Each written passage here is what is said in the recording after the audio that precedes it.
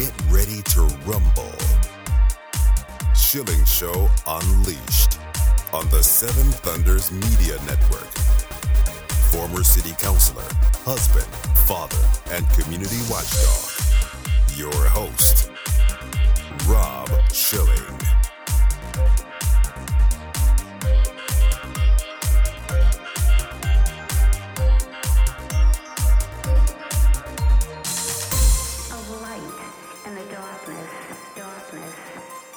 Welcome to the Shilling Show Unleashed podcast. Remember, your direct support makes our show possible, and you can directly support this podcast by visiting shillingshow.com and then clicking on the Patreon banner at the top of the page to make a monthly contribution. We appreciate your support. The Shilling Show Unleashed podcast welcomes Joe Guzzardi, Progressives for Immigration Reform, and there's so much on the table to talk about regarding immigration. Joe Guzzardi, welcome back to the Shilling Show Unleashed podcast. Thank you very much, Rob. Good to be back. So we have what you call an America Last policy going on when it comes to H-1B visas. Tell us about this program. When did it begin, under what pretense? Well, the H-1B visa started in 1990 as part of the Immigration Act of 1990. At that time, the president was George H.W. Bush, who, like his son, was very much all into more immigration. So there were a bunch of employment-based visas that were created through the Immigration Act of 1990, but certainly right up there among the worst were the H-1B visa, because basically it ended up displacing white-collar U.S. tech workers under the guise that these foreign-born tech workers were absolutely essential to the survival of the various companies that called on them to work. Originally, that was the theory, and 30 years later, they're still making the same argument that it's absolutely essential to get more foreign-born workers over here, the majority of whom come from India and China. Yeah, help us to understand who's benefiting here, because sometimes people may not see the direct connection and why something so illogical is happening. The people who benefit, there are actually two groups of individuals that benefit. Number one, the employers, because the wages that they pay to the foreign-born workers are lower than they would pay to American workers.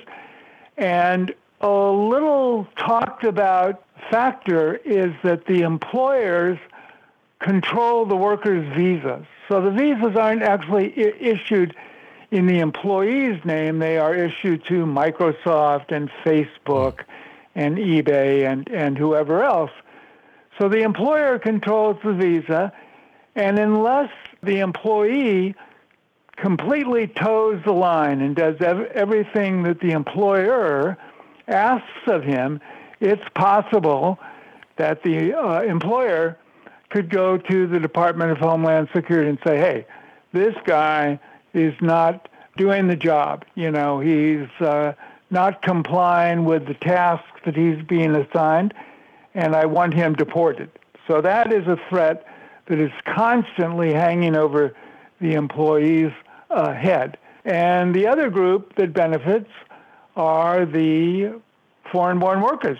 All of a sudden they go from working in India to coming to the United States, where they are, unless there's some kind of malfeasance on their part, where they will be for a minimum of 6 years. Visas are issued for time periods of 3 years and then automatically renewed for another 3, by which time these guys, these workers, international workers, are on their way to citizenship. So they are very significant benefiters.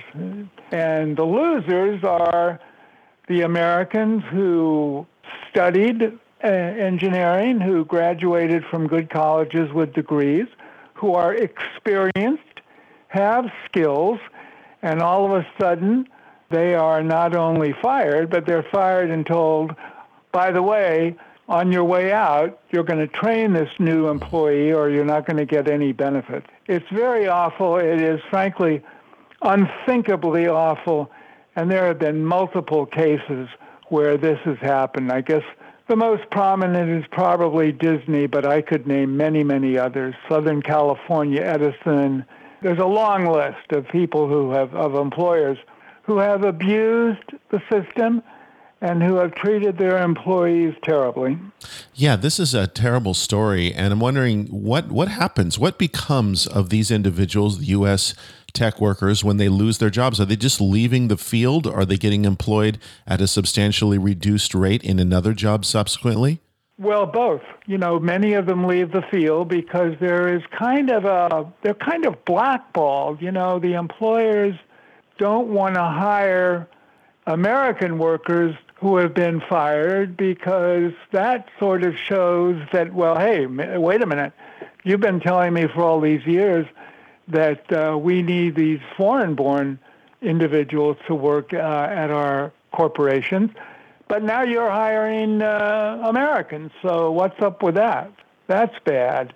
What happens to them is all of a sudden, they're 40 or so years old, in that kind of range where they're maybe middle management or perhaps upper middle management, and all of a sudden they get the boot, and okay, well, they have mortgages to pay, they have kids in college, they have other obligations, so it's all of a sudden they have to figure out how to cope when their incomes are basically cut off.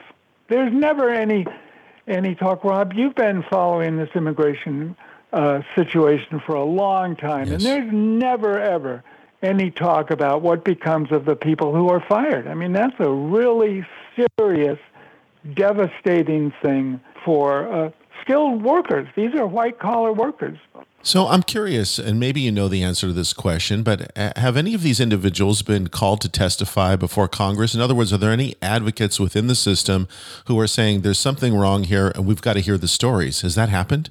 There has been congressional testimony, but like most congressional testimony that argues on behalf of Americans, it doesn't go anywhere. It doesn't do anything. Usually when there are witnesses, there's almost always two that are pro-immigration and one that is standing up for American workers.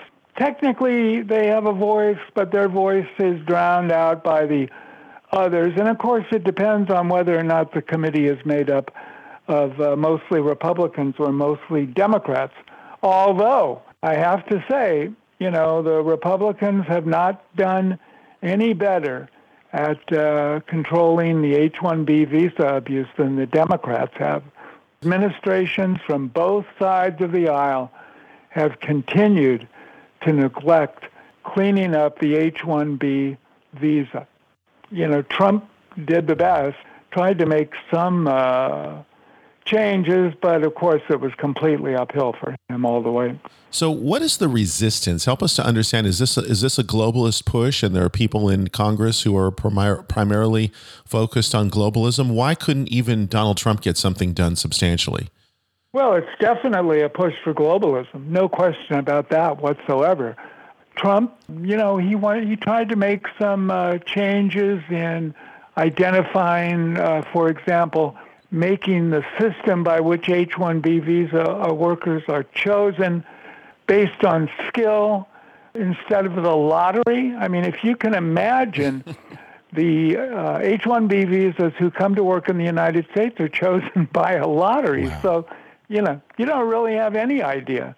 It's become ingrained. I mean, it's ridiculous. It's completely preposterous to say for 30 years, we just can't make it without more foreign workers. And it's insulting for the Silicon Valley and similar types of employers to say, we can't make it because they're swimming in money now.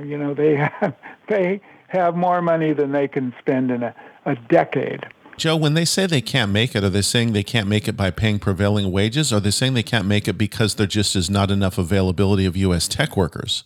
Well, a little bit of both. I mean, they're making the argument less now about not being able to make it financially. But at one point, that was a strong part of their argument, and it has been consistently stated by the employers that, these individuals, these foreign-born individuals from India and China, are highly skilled workers, tremendously talented workers, when in fact the American workers who had to train them as part of their package, or one of their obligations was to train the new workers before the new workers started their jobs. They have consistently said, these guys meaning the newly arrived international workers, they don't really know much of anything. They have limited skills. It's become ingrained, as I said before, we're going on now more than 30 years of this. And there has been a lot of research done by what I would call nonpartisan individuals, newspapers, individuals like Jimmy Carter's labor secretary, who have said, hey, this is a big scam. This H-1B visa is a great big scam. And it's hurting American workers. I mean, it's clearly hurting American workers. But that's all become now certainly part of Biden's administration. But again, I'll point out that it was the same under the two Bush presidents. Every single president has pretty much turned his back on making significant changes to the H-1B visa program. Basically, what they should do is eliminate it. Just eliminate it. And if there comes a time when employers can't find college graduates to fill those jobs, then we can begin to talk about maybe bringing in some international workers. But until then, the visas should be eliminated. The Schilling Show Unleashed podcast with Joe Guzzardi, Progressives for Immigration Reform, continues in just a moment. Associated Press award-winning journalist, Rob Schilling. BorderHawk.News is a one-stop shop with the latest news about immigration, nationalism, and globalism. The BorderHawk staff daily curates immigration news stories and, in the fashion of the Drudge Report, updates the site with cutting-edge content and original first-class commentary. BorderHawk.News highlights national and international media reports, tweets, and nuggets buried in local news blurbs, polls, video clips, and policy research. BorderHawk is pro-legal immigration, pro-rule of law, but against an unsecure border, as countless Americans have suffered violence at the hands of criminal illegal aliens. And an increasing number of Americans are concerned about how mass migration affects their daily life. BorderHawk.News will remain on the forefront of the immigration issue with a buffet of info to read, evaluate, and share. Bookmark BorderHawk.News. Add them on social media at BorderHawkNews on Twitter.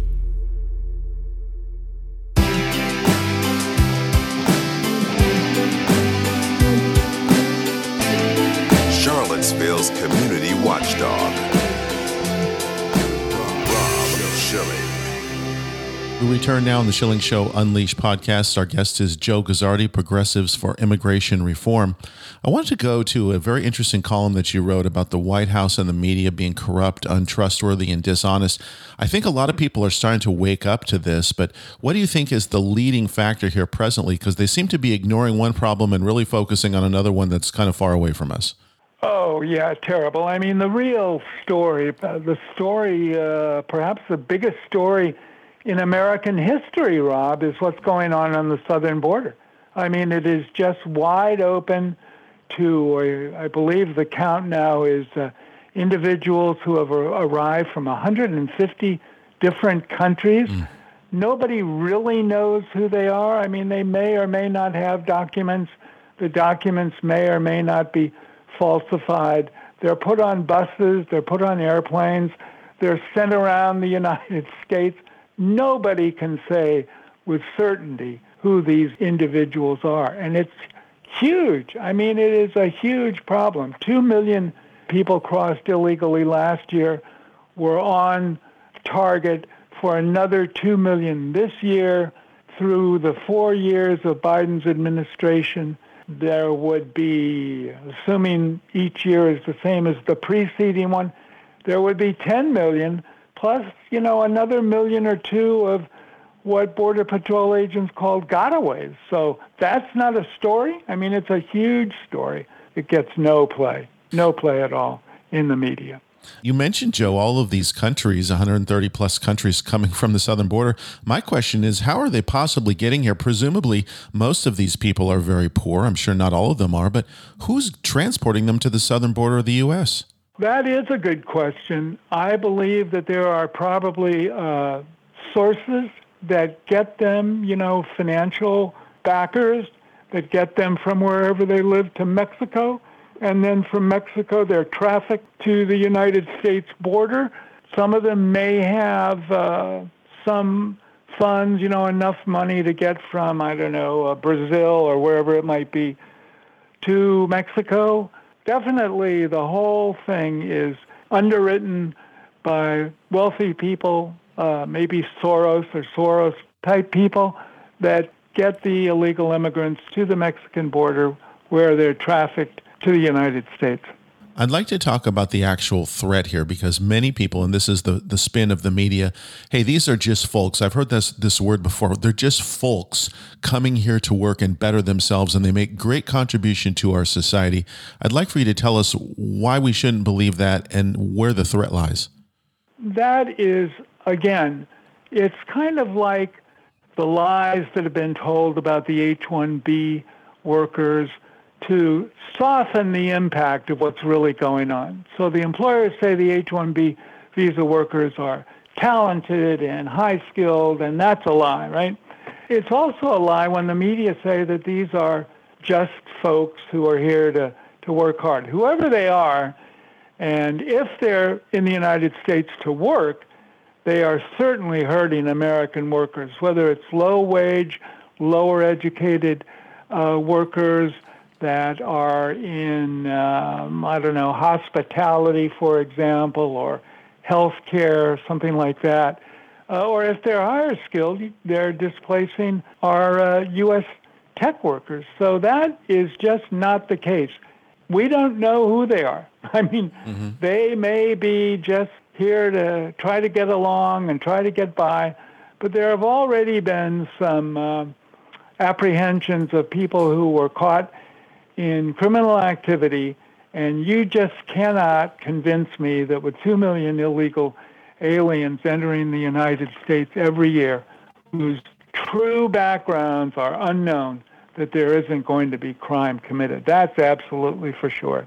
So it seems culturally that we have lost our ability to discern the difference between people coming here illegally, illegal aliens, and American citizens, to the point where people that live here, where I live in Central Virginia, they make no distinction. In other words, if someone is here, if they got here, they're in free, and they don't care if they're taking away something from an American citizen. How do we get there?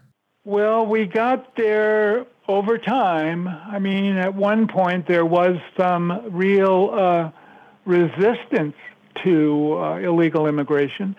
And in fact, even Biden at one time had shown some indication of wanting to slow illegal immigration because he voted in 2006 to build the fence, So I don't know, inertia, maybe just more and more people. The media promoting illegal immigration certainly has helped.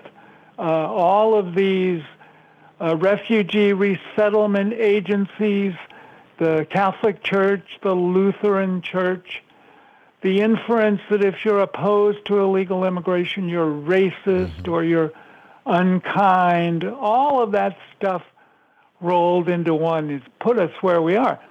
The refusal, really, of voters to wake up and make intelligent choices when they get to the polling place.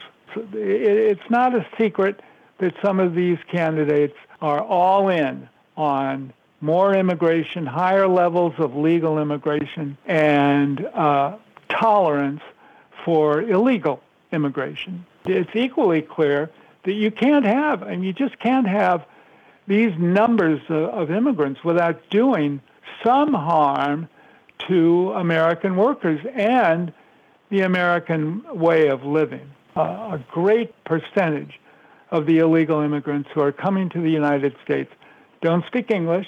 They don't have any skills. What is going to become of them? Well, they're either going to take jobs, low-paying jobs that will deny that job to an American, or they're going to have to get dependent on social benefits.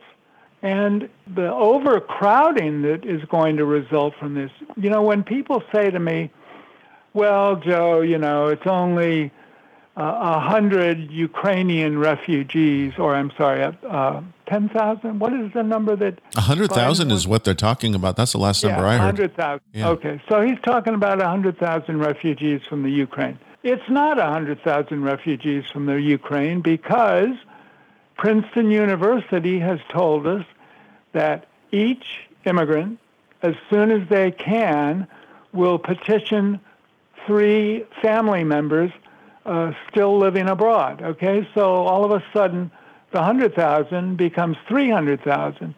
And then those individuals either marry and start new families, or they add to the existing families that they have, and you've got still more people. And you have this terrible chain migration effect that just goes on and on and on and on, and it allows more and more people to come to the United States. It's just amazing to me. Even though I've been doing this for more than 30 years, it is simply amazing to me that somebody in Congress doesn't wake up and say, wow, you know what? There's going to be a whole lot more people here, and it's getting a little crowded. Take a look at California. 40 million people there. Affordable housing is pretty much out of the question. I think I read the other day that the average sale price for a home in the United States is $500,000. Very superficial coverage. Okay, 100,000 Ukrainians. Okay, 100,000 Afghans. Okay, 2 million illegal immigrants. Well, that's a whole bunch of people that have to be cared for. They have to be provided for somehow or another. I just don't see how it's going to happen. Yeah, this is a big part of it. And you mentioned they have to be cared for and provided for. So all of us are paying for this. We certainly have our own needs in this country with our own American citizens, our institutions, our infrastructure. And yet we continue to take people on here in a way that was never acceptable previously. When you came through Ellis Island, you better have somebody who's sponsoring you, going to take care of yourself. Otherwise, you don't get in. Exactly. I see in the newspaper stories that say, well, polling shows that Americans are okay with all of this refugee resettlement and they're behind it and so on and so forth. But what I say is, okay, if you really want to find out how popular resettling Ukrainians or Afghans is, what I suggest you do is tomorrow morning wake up and go around your neighborhood and ask for contributions. Minimum contribution, $25 to resettle Ukrainians or Afghans, and see at the end of the day how much money you've raised. And my guess is that not a heck of a lot of money would be raised. But that's just my judgment. I mean, it's fine to say in a poll, oh yeah, we think it's important, we're all behind getting Afghans to safety and Ukrainians to safety and so on and so forth. But when it comes to actually doing something, whether it's contributing money or volunteering time or whatever, you'll find that there isn't really that much interest in it, at least any tangible interest in it. Joe, finally, what lessons should we learn from the Afghan evacuation, the flaws that have been exposed, and cautionary lessons on Ukraine bringing in 100,000 to start into the United States? The lesson is not to think of it in terms of 100,000 people, to take a look at it from the broader perspective, which would include chain migration, and then what's going to happen to other variables, schooling. I mean, the children will have to go to public schools. There'll be more strains on hospitals and on health care. There'll be more people on the roads. There'll be more homes that have to be built. So it has a real longer-term impact than just to dismiss it by saying, oh, it's only 100,000. I mean, we were talking about, well, it's only 100,000 Afghans, and then before you could blink, it's 100,000 more Ukrainians, and all of this while the border is wide open, and not even a hint from the Biden administration that maybe it's time to think about doing something to end this flow or to slow down the flow of people. Instead, he's doing the opposite. Biden wants to stop Title 42, and he wants to, I guess you could say, deputize Border Patrol agents and make them immigration judges so that they can grant asylum on the spot. I mean, first of all, totally illegal. Completely illegal. Okay, if you get asylum, then benefits start, the most important of which may be work permission. It's far-reaching. All of these things that are sort of superficially reported by the White House or the pro-immigration press have much more far-reaching effects than they would lead you to believe. They don't want you to know the truth. That's for sure. Joe, if people want to get more information on the work you do at Progressives for Immigration Reform or read your work online, how can they do that? Go to the website pfirdc.org,